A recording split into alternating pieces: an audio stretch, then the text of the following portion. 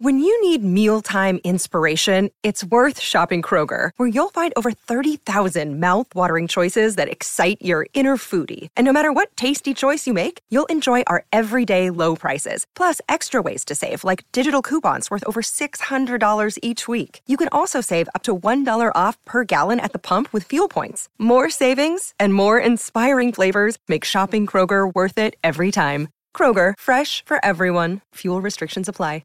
Mother's Day is around the corner. Find the perfect gift for the mom in your life with a stunning piece of jewelry from Blue Nile. From timeless pearls to dazzling gemstones, Blue Nile has something she'll adore. Need it fast? Most items can ship overnight. Plus, enjoy guaranteed free shipping and returns. Don't miss our special Mother's Day deals. Save big on the season's most beautiful trends. For a limited time, get up to 50% off by going to BlueNile.com. That's BlueNile.com. Mackey and Judd from the TCL Studios. TCL, America's fastest growing TV brand. Well, he's moving around a little bit, and then the guys take off. You know, they're second in the league in red zone touchdown percentage. So, you know, a lot of that has been, you know, obviously they run the ball well, and then you know, he moves in the pocket and guys get open. And you know, they've had some guys where they've been pretty open too. Yeah, they've committed to the run game. You know, they kind of, I think, at some point in the season, you know, earlier in the year, they were, you know, they're throwing it a little bit more. Now they're more diligent about running with it and sticking with the run. And you know, they've gone for it on fourth down quite a few times. You know, this Carson is a good back. He may be the best or one of the best backs in the league, the way he runs. Mike Zimmer talking about the Vikings opponent on Monday night. These Monday night games are weird because you just, like, we're going to do a show on Monday, and like it feels like you ramp up the week until the weekend, and then the Vikings play. And but you don't play. It's a little bit of anticlimactic. It beats the Thursday night games, Phil Mackey. Yeah, Titans and Jaguars tonight. I feel like they are like leading history in Thursday night primetime. Monday night game, Titans, Jaguars. Oh, yeah. It's You're every right. year they're always playing one of these games. One of these two teams will score exactly 12 points tonight. Track mark this. 12-5, the final score tonight. Yes. No, you're right though. It always 12-4 actually might be in play. Let's schedule the Titans as much as possible on that Thursday night game. Titans roulette. All right, when's the last time you were excited to watch a Titans game on national television? In which they weren't playing like the undefeated Patriots in 2007 or something. 2000-ish? Well, probably last year when they played the Chiefs in the playoffs, only because I thought this was finally going to be regular the time season where the Chiefs were the. No, I mean in the play. No, I know. Regular no, season? I'm saying regular season. To Phil's question. I wasn't excited for that game in the postseason either. It was the bleeping Titans. I was excited for the game because I thought, well, this is the Chiefs can't possibly lose this home playoff game, and then they turned around. Okay, and but lost that's it. all the wrong reasons for doing it because you just knew Andy Reid would fall on his face again like he seems to. No, I was in watching the it because I was hoping he wouldn't.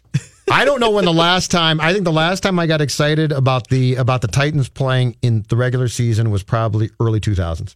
Eddie George and Steve McNair and those guys. Yeah, that's probably the last back time. when Jeff Fisher was actually still a good coach. He was. That's what people don't remember. Yeah. Jeff Fisher could coach at one time, and I don't know what happened to that guy. I don't know if but he could coach at one time.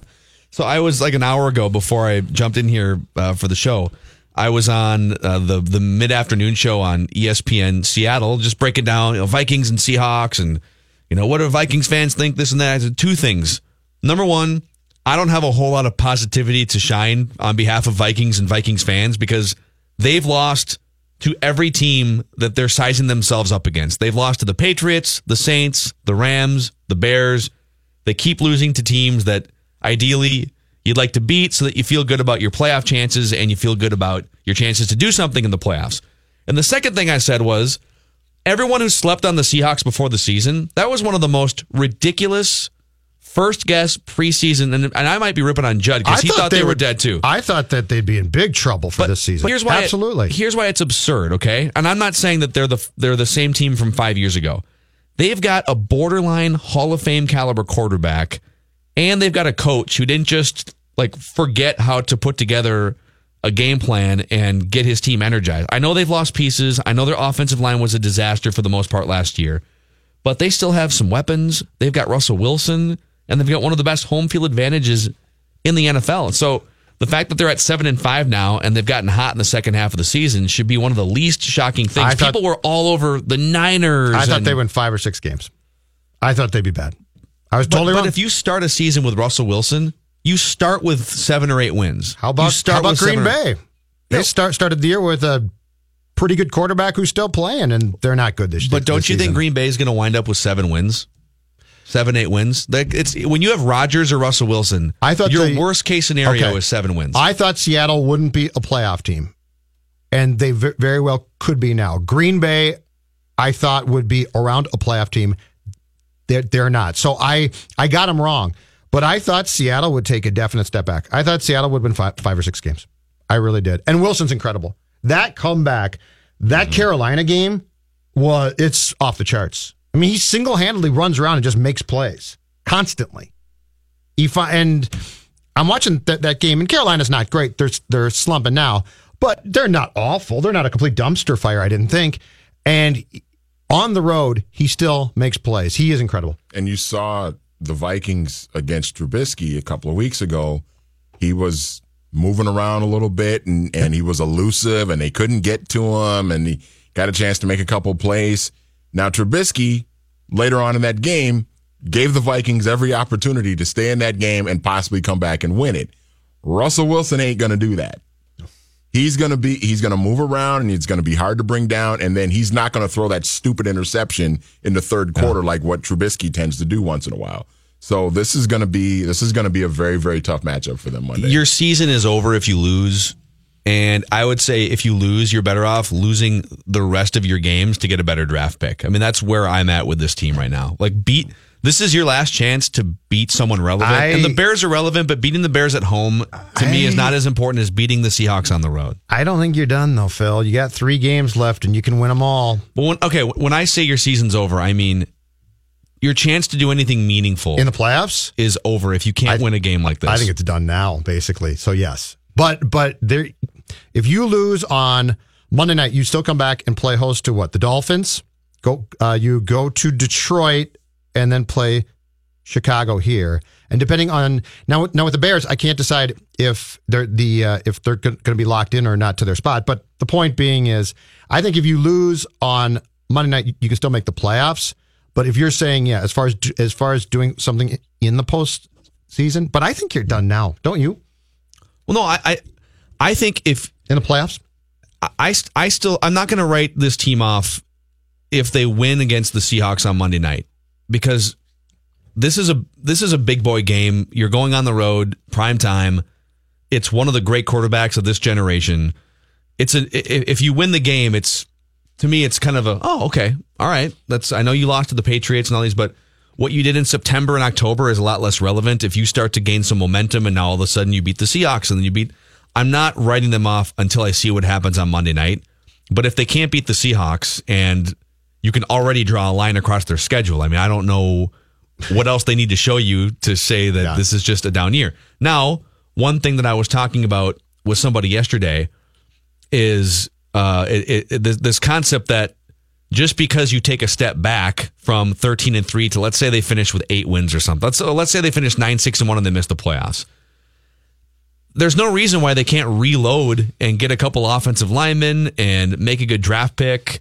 You know, you're bringing back Thielen and Stephon Diggs, and you're bringing back Dalvin Cook. Yeah, there's no reason why this has to be what every other version of the Vikings when they lose in the NFC Championship game is, which is, well, now you got to fire a coach and start over. If you lose this game and you miss the playoffs, I don't think it has to mean that all of a sudden now you're in reset mode again. I still think you can bounce back.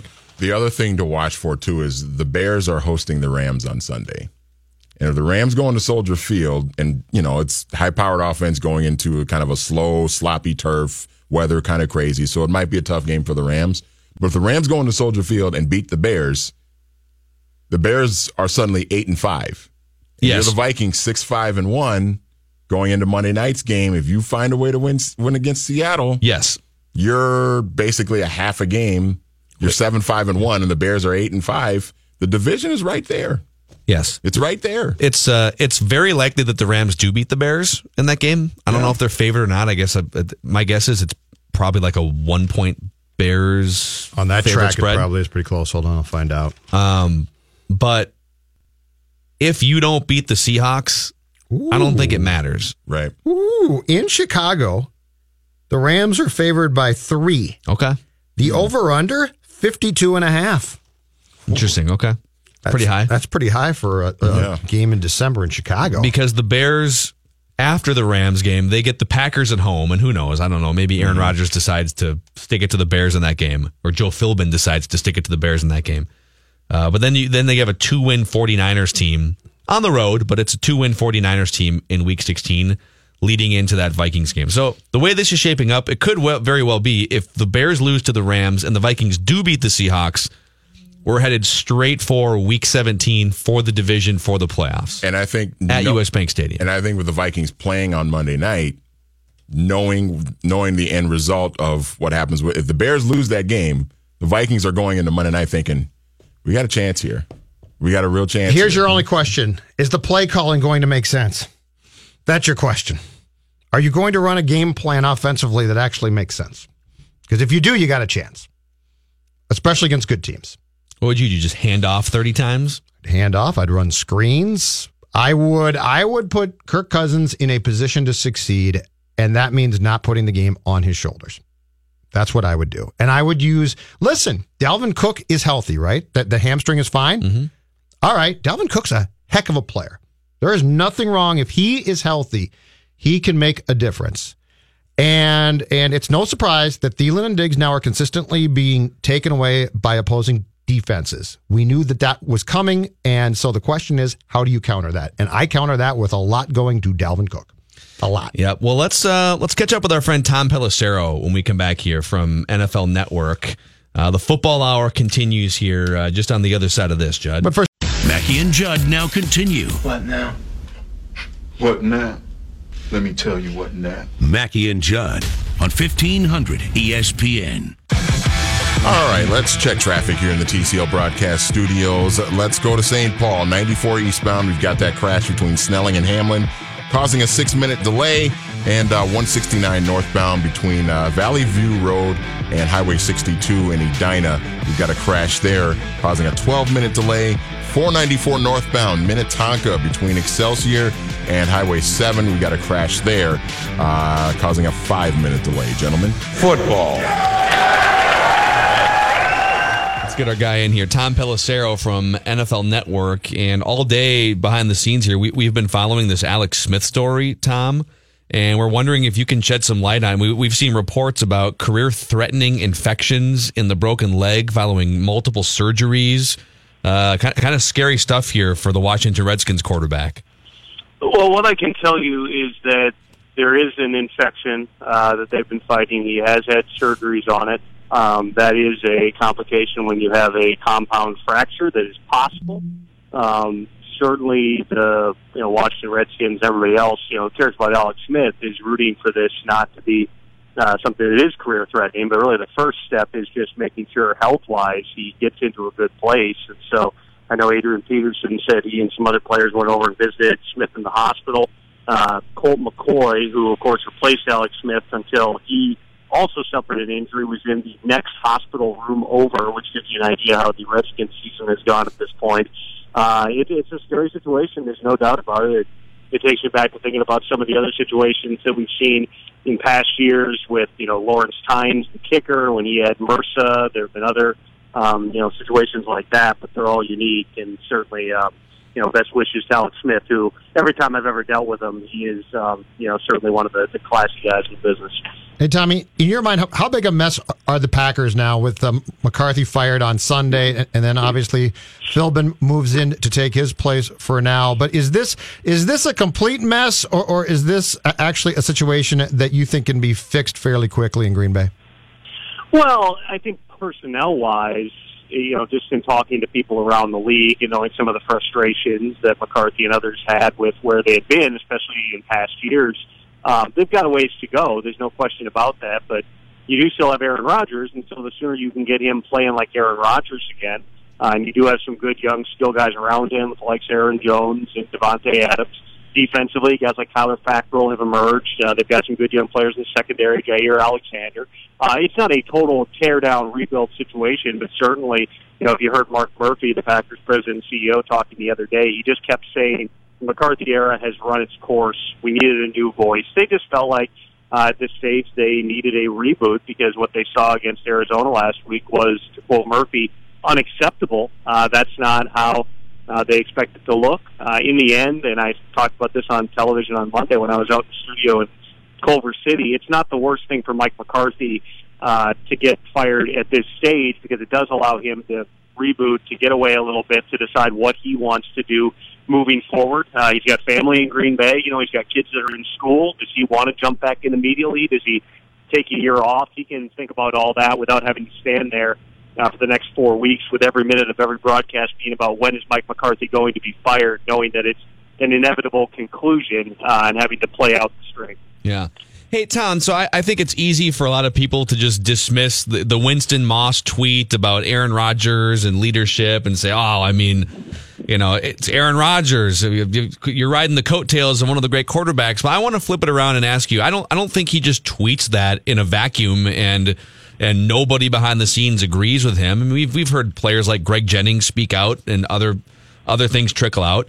I think he's one of the greatest quarterbacks of all time, but I do wonder if he is a bit difficult to be teammates with and maybe even to coach. What have you heard in that department about Aaron Rodgers as a teammate, as a leader? Is there something to that angle at all, do you think? Well, I mean, if we're talking about Aaron Rodgers' leadership, I think you could go back to the way that he set the program when they rallied in the relax year, which I think was 2014, the run-the-table year in 2016. Everybody in that building takes their cue off of Aaron Rodgers. Now he is a strong personality. There's no question about it. He is very intelligent. He knows he's very intelligent. He's one of the most talented quarterbacks that we've seen in the NFL, and he has, up until the past couple of years, where I don't think you can overlook the injuries, the broken collarbone last year, this year the knee injury he had in week one, where they really had to change the identity of what they were doing, especially in the early going because of that. He's performed at a high level for a long time. I don't entirely know what prompted Winston Moss to tweet something like that or why he would think that it's appropriate to tweet something like that. Winston Moss was somebody who, choose my words carefully here, had a very contentious and abrasive relationship with the media going all the way back to when I was on the beat at the Green Bay Press-Gazette. To the point that last year there was a press conference where Judd's buddy Jason Wilde had an interesting exchange with Winston in which he asked why Winston had stopped being illuminative in his press conferences, and Winston Moss was not even available to the media this year. He has always been someone who has been difficult to kind of tap into what he was thinking. I know that he was on the list of head coaching candidates that the Fritz Pollard Alliance puts out for years. He had an interview last year with the Detroit Lions, but he's never done himself any favors publicly with, showing that he has the temperament to be a head coach. And, that tweet probably erases whatever faint chance there was of that actually happening someday. Hey, Tom, speaking of dysfunction, closer to here, your thoughts on the fact that now 2 out of the past 3 weeks, Zim has sort of taken sideways, a little bit of shot at Flip's play calling, and he's walked it back, I think, both times. But do you think that there's a disconnect here that is unusual, or is this a first-year coordinator who takes the job, comes in, and the head coach is a little bit surprised, and therefore there's not necessarily agreement on how the plays are called? I would start by pointing out that after the Packers game, when John DeFilippo only called a dozen run plays in the first 3 quarters, Zimmer said something along the lines of he did a phenomenal job. Why? They won. The other 2 weeks they lost. If you go back to that game last week against New England, in the first half, they actually have more called run plays on first and second down than they did pass plays. The issue in that game was third downs, they were terrible. They were not extending drives. That's going to impact your attempts. Then all of a sudden, you're 2 drives into the second half, I believe, and you're down 2 touchdowns. You're naturally probably going to start throwing the ball a little more. There's definitely a back and forth. Zimmer's made that public. I don't think there's any secret that he would like to see them run the football more. You also have to put yourself in the shoes of DeFilippo, who's looking at the struggles they have on the offensive line. I know what Dalvin Cook's yards per carry was last week. I mean, he did have some early success in that game, there's no question. But they've not been able to consistently run the football this season. The offensive line is part of that. They have not been able to grasp the identity of what they thought they were going to be as a team, which was a pound it and then take play-action deep shots. Instead, they've been a precision passing team. And we've seen in games like Green Bay that Kirk Cousins can do that really well. If you can keep him clean, he's awfully good getting the ball out of his hands. But our research staff sends notes every week, and every week it's the same stat updated of how many times Kirk Cousins has been pressured more than any other quarterback in the NFL. You can say that, you certainly can argue that if you ran the football more, that would keep defenses from pinning their ears back and just coming after the quarterback. But when you're not running the football effectively, there's definitely a fine line there between, just kind of hammering your head against the wall to the point that you're not doing what you do best, which so far for the Vikings is throwing the football. Yeah.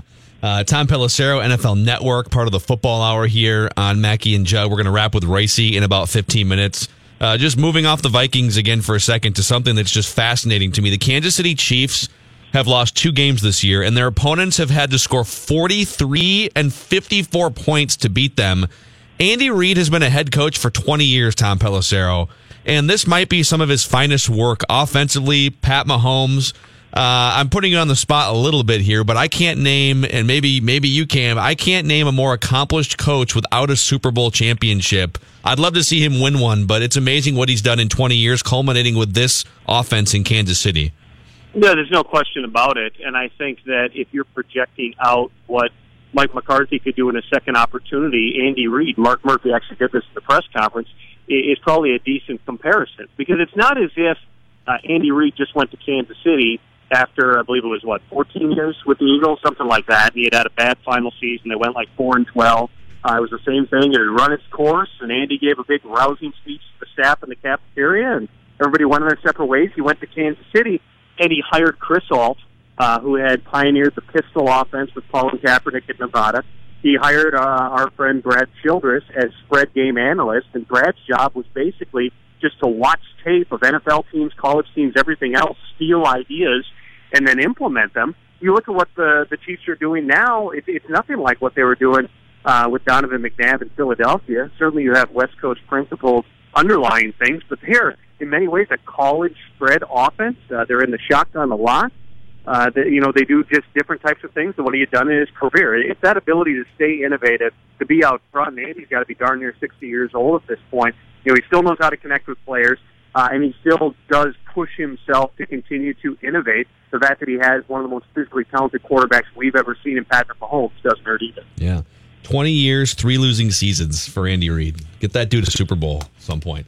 I think one of those losing seasons was his first year in Philly, if I'm not mistaken, and then there was the total tank out year in the final year. I mean, he's been one of the most consistent that we've seen, no doubt. Yeah. Hey, where are you this weekend? Currently in New Orleans. I'm going to be going on to the Bucs-Saints tilt. Saints can wrap up NFC South in Tampa, where there is currently a 100% chance of rain for Sunday. So if you want to see me shivering in a raincoat while interviewing Sean Payton pregame, definitely tune into NFL Network. Hey, Tom, when this is all said and done, how many coaches are going to have been let go, do you think? Every year we think it's going to be higher than it actually ends up being. Right. History would tell you that it ends up being 7 or 8. Last year, I believe, was a lighter year. I think there were only 6 last year. It's probably going to be somewhere in that area. Obviously you've already got 2 in Cleveland and Green Bay. The Jets with Todd Bowles seems to be pretty much a done deal. The Bucs with Dirk Cutter is another one that, unless they make a run here, he's probably out. And then there's a whole bunch of coaches who we got to see how their teams finish before figuring out exactly how what direction things might go. Judd loves Black Monday. That's why he asks. I think we might be talking about 8 people here, get Tom. fired. I think we could be up to 8. You turn over a quarter of the league every year. Wow. It's not a surprise that we get to a certain point and we're looking at the head coaching candidates and going, okay, who am I getting excited about now? You continue to fire people.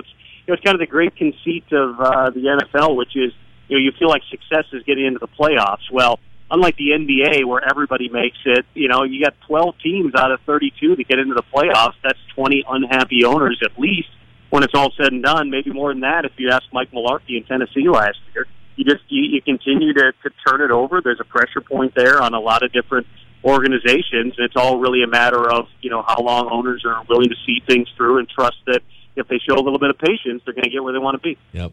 Great stuff. Tom Pelissero, see you, buddy. Thanks, fellas. All right, Tom, founding father of 1500ESPN.com, too. This is fun, though. He's right. Jets, Buccaneers, Jaguars, I still think. I don't care if they told him he's safe. He's going to get fired, right? Bengals. Well, Marvin's probably done. Well, because they're going to hire Hugh. He's just going to give the job to Hugh. He should be done, but every time people tell Mike Brown, okay, that's it, he keeps the guy. But I think we've talked about this before. I'm with you. Like, Marvin, he probably doesn't even get fired. He steps away and then goes upstairs. Yep. And then Hugh gets the head coaching job. That's such a Bengals Mike Brown How move. do you sell that? Season ticket holders. Mike Brown doesn't care, man. Be excited. Hugh Jackson's your coach. Oh, God. Yeah, that's Mackie and Judd are back. You're about to make a whole lot of people around here real happy. Live from the TCL broadcast studios on 1500 ESPN. Football. Come on! Football! So on average, what is it? Every year, 7 or 8 NFL coaches get canned on average? Yeah, I think that's what Tom said. Yep. Think about that. And that's not just like this 1 year, 8 coaches got canned. It's on average, we see 7 or 8 coach openings. Mm-hmm.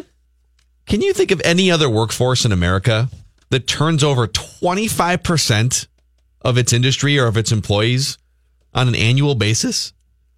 That's amazing. No. And that was a rough year in the garbage collection business. That's it for you? 1 in every 4 of you are fired. And the only sport I can think of coaching wise that's more out of control than football is probably hockey. Hockey seems like it's absolutely crazy. They're both made for each other. You give a coach 3 or 4 years, and then and actually in some cases you really give them like 2 years, and then the seat gets hot, and then they have to prove something in year 3. And really, if you're taking over some of these teams, if you're taking over the Bills or the Browns, or in hockey, if you're taking over the Phoenix Coyotes or something, Arizona Coyotes, you probably need more than 2 or 3 years to really build something. And there's no patience. But think about this: if the Vikings miss the playoffs this year, and then they have a disappointing 2019, Zim's probably gone, and he's done a good job, right? I mean, I don't think that we would sit here and say the guy has not done a good job, but if he follows up a trip to the conference title game in which they got blown out, misses the playoffs, let's just say barely in 2018 with huge expectations, and then comes back in 19 and does not make the playoffs or win a round, he's probably gone. So let me offer, which sounds crazy. Let me offer you an AFC comparison here, just for fun. The Pittsburgh Steelers, who are the model of stability in the NFL. The Pittsburgh Steelers have had exactly 3 head coaches going back to 1969. Yeah, with Chuck Noll. Chuck Noll, Bill Cowher, and Mike Tomlin was hired in 2007, so he's been there an awful long time. He's one of the 5 longest tenured head coaches in the NFL right now. That's almost 50 years. Yeah. Seriously. It's remarkable. I mean, like, that's Judd's life. Judd was born in 1969, right? Yeah, Chuck Noll. So your whole life, the Steelers have had 3 head coaches. Yes. Wow. And they've gone through some stretches during the Bill Cowher era and the Mike Tomlin era, and for sure during the Chuck Noll era. But Bill Cowher came out of the gate 11-5, 12-4, 11-5. They went to conference championship game twice. They lost a Super Bowl. Okay, and then so in 1997, after being at a Super Bowl in 95 and 2 conference championship games, and you figure, oh well, that was your window, and then they went 7-9 and 6-10. Coming off that stretch. Mm-hmm. Every single other organization in the NFL fires Bill Cowher. Yeah. Every single one fires Bill Cowher after they do. Right? And the Roonies. So knowing that Bill Cowher, despite 2 down years, maybe bad rosters, aging, turnover, whatever it is, quarterback transition, they know he's a good coach. So they stick with him. And they bounced back to 9-7. 2001, I think that was the Tommy Maddox year. They went 13-3. That was Cordell Stewart. Tommy Maddox was the next year. Okay, then they went 10-5-1, And eventually they wind up going back to a conference championship game, 2 of them, and then they win the Super Bowl in 2005 with the next wave, and then he winds up retiring a year later and going off in the sunset, okay? Mike Tomlin came out of the gate and won a Super Bowl in his second year, so buys you a little bit more time. But 12-4 Super Bowl, then they lost a Super Bowl 12-4, then they went 12-4 again. And then all of a sudden they missed the playoffs 2 years in a row at 8-8, and he's now 5 years removed from a Super Bowl. They don't fire him. They stick with him.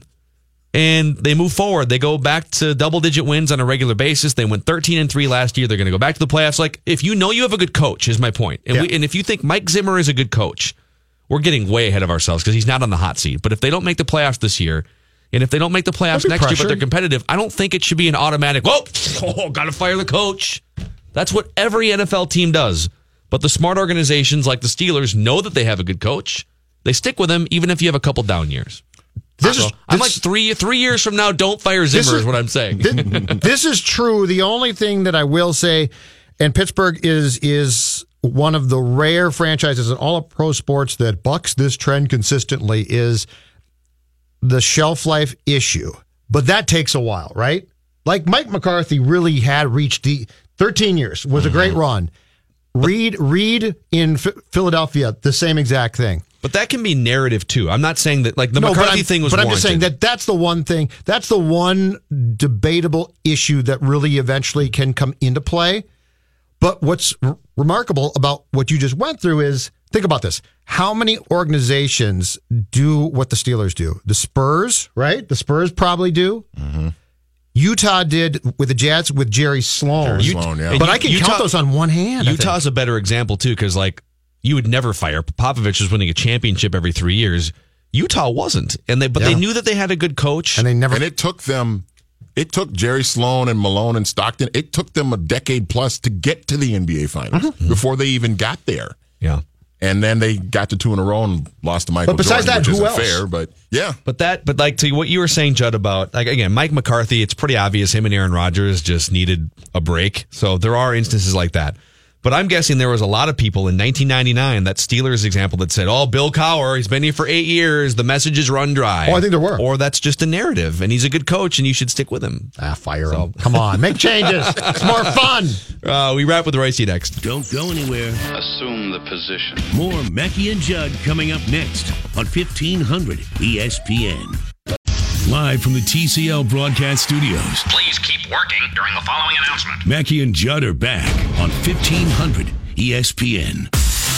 All right, let's check traffic here before we wrap with Royce. You got a couple crashes to tell you about on Highway 100. Judd Zolgad, are you listening? Pay attention. Highway 100 northbound. This won't affect you, Judd. Near Golden Valley, we got a crash between 394 and Glenwood, causing about a 5-minute delay. Judd, this one might affect you, though. Highway 100 southbound, St. Louis Park, between West 36th and Excelsior Boulevard. We got a crash there, causing about a 5-minute delay. That's on the way to Bunnies. Clear that right now. That's right in the way of me getting to Bunnies. Drive safely there, sir. Turnover, Nebraska. There's Coffey. Coffey lays it up and in. McGrayer off the glass. That's Coffey. Beg your pardon. It'll count and one. Have you been in a more emotional game than this one? I've not. I'm proud of him. To do that when you lose your mom at this age, it's really, really hard. So I'm proud of him. Pat, that was not a bad night for Minnesota basketball teams across the board, but that was a pretty cool moment there for the Gophers to come back against Nebraska and for the team to rally around Dupree McBrayer considering the circumstances.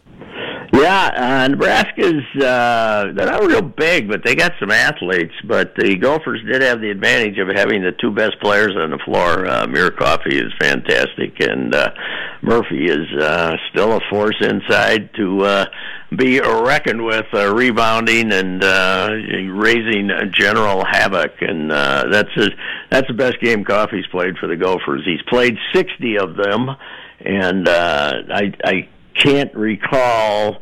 Early in his freshman year, he had a few where he took over the game completely, but not against this kind of an opponent. And he was fantastic last night. And in fact, if he hadn't gotten those 2 sudden, for no reason, fouls there at the end of the first half, he had, in the first half, they were basically getting beat 6-7 points the whole first half, and then he had 14 points in 5 minutes, and ended up putting them ahead, and then he had those 2 quick fouls. But he was just really good and got to the line for 17 free throws. They couldn't keep him out of the lane. They couldn't keep him from driving on him, and it was a tremendous performance by him.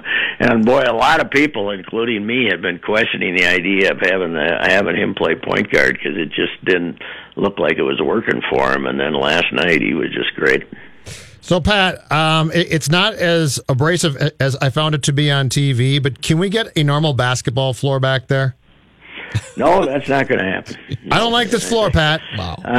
It's a little disconcerting watching, but once you get used to it, I guess you kind of forget about it. But if you're looking at college basketball around the country, that's just happening all over the place. Everybody's doing weird things to their floors. There's patterns of just spots and squiggly marks, and a lot of what was the name of the crazy artist who just put Pollock, was it, who just kind of threw paint at the floor? There's a lot of floors that look like that. That's what we're going to be dealing with now. It's like Oregon's floor. Oregon's floor just looks like just a big pile of mud on a basketball court. It's kind of happening all over, and I think we're probably going to have to get used to this one.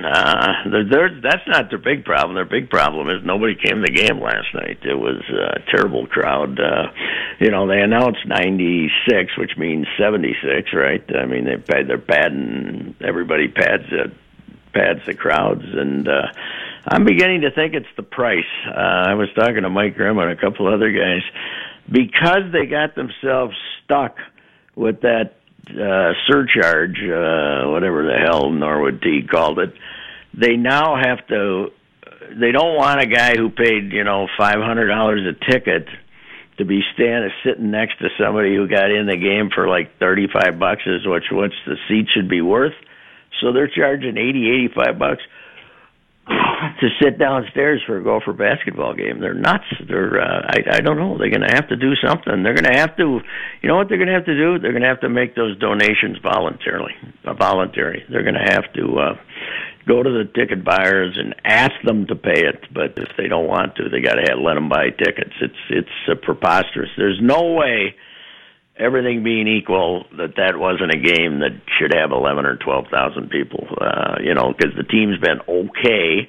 Nebraska's a good opponent, and to have nobody at the game was ridiculous. Yeah. Jonathan Scope, 1 year, $7 million, Twins second baseman. Your thoughts?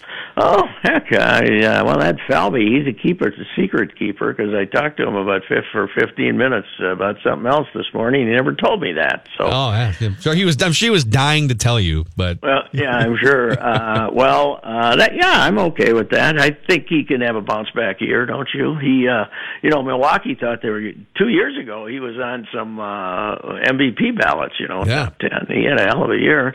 And then last year, Milwaukee went and got him and thought they were going to get somebody really helpful, and he just did not perform. But I'll take him. He can play second base too. He's fine. So that, and it's also an indication that they aren't going to go the way of Seattle and try to intentionally be terrible. So that's good. Say, I got some news for you guys. Okay, not great news. Larry the Axe has passed away. Yeah, heard that this morning. Yeah, you did. Okay, all right. Manny said he hadn't talked about it, but Larry Hennig from Robbinsdale, Minnesota, local heroic athlete, found out the way to make money in wrestling was to become a bad guy. So even though he was Vern Gagne's protege, he became Vern's arch rival. So that's the way of wrestling. And you do what you have to do to make money. And, yes. And for Larry, it was becoming Harley Race's partner and doing vile things to the opposition, including breaking rules on occasion. And if there's because the Hennigs have 3 generations of noteworthy names. So Larry the Axe was the grandfather of current WWE star Curtis Axel, but the one in the middle Kurt Hennig. Was Kurt Hennig. I remember and Kurt Hennig. He was Mr. Perfect in the 80s and 90s, and he'd carry around the towel. And died young, and that always that haunted Larry. Larry had a really bad time with that when his son died young. And his son was the son in the middle was. Well, I guess Kurt Axel's pretty dang big too, right? But Kurt Hennig was huge, Mr. Perfect. So yeah, Mr. Perfect. If you ever do, Judd, you should do a YouTube search. Mr. Perfect did a thing at Winter Park back in like the early '90s, where he was showing how perfect he was at every sport. And they have a clip of him dropping bases, Larry the Axe's kid, dropping back, throwing a pass, and then they edit it so that he's catching his pass, his own pass, 50 yards down the field. I never saw that one. Yeah, that's pretty funny. I have not yet looked at enough details. What was Larry, about pushing 80? I think he was in his early 80s. Yeah, like 83 or something. You know, the thing about him is he got done wrestling, he worked. You know, he had a job at a company, and he kept working at it. I'm going to have to give George a call tonight and get some of his recollections on Larry. I did a piece when Harley Race died. I did a piece on the tandem of them not that long ago. Harley only died a couple of years ago, but you know, that's 80's about as good as one of these wrestlers can expect. That's for sure. It is. Yeah. They don't live to be as old as Sid, though. So. No, they do not. No, most normal people don't. Hey, how'd you like Sid come fighting back today with did you read his column? Basically, the Taj Mazzigi is the greatest thing the Twin Cities have ever done for themselves. What it's meant to us, all of us as citizens, is just fantastic. He had to combat your negativity towards the great place. Did he interview a bird to get the other side of the story? I tell you what he didn't do, pay $42 for a couple of burgers and fries. Right. He did not. Oh, man. Did not. He did. Does he have a press box name for him there, or just the entrance? Just the entrance. We'll get there. The just wait. Phil's right. Pat, we'll talk to you tomorrow. See you, Royce. Okay, goodbye. All right. Whoops, let me say bye to Pat. All right, we got like 5 seconds, but you can find our on-demand stuff, and we'll continue this conversation tomorrow. Write that down tomorrow, too.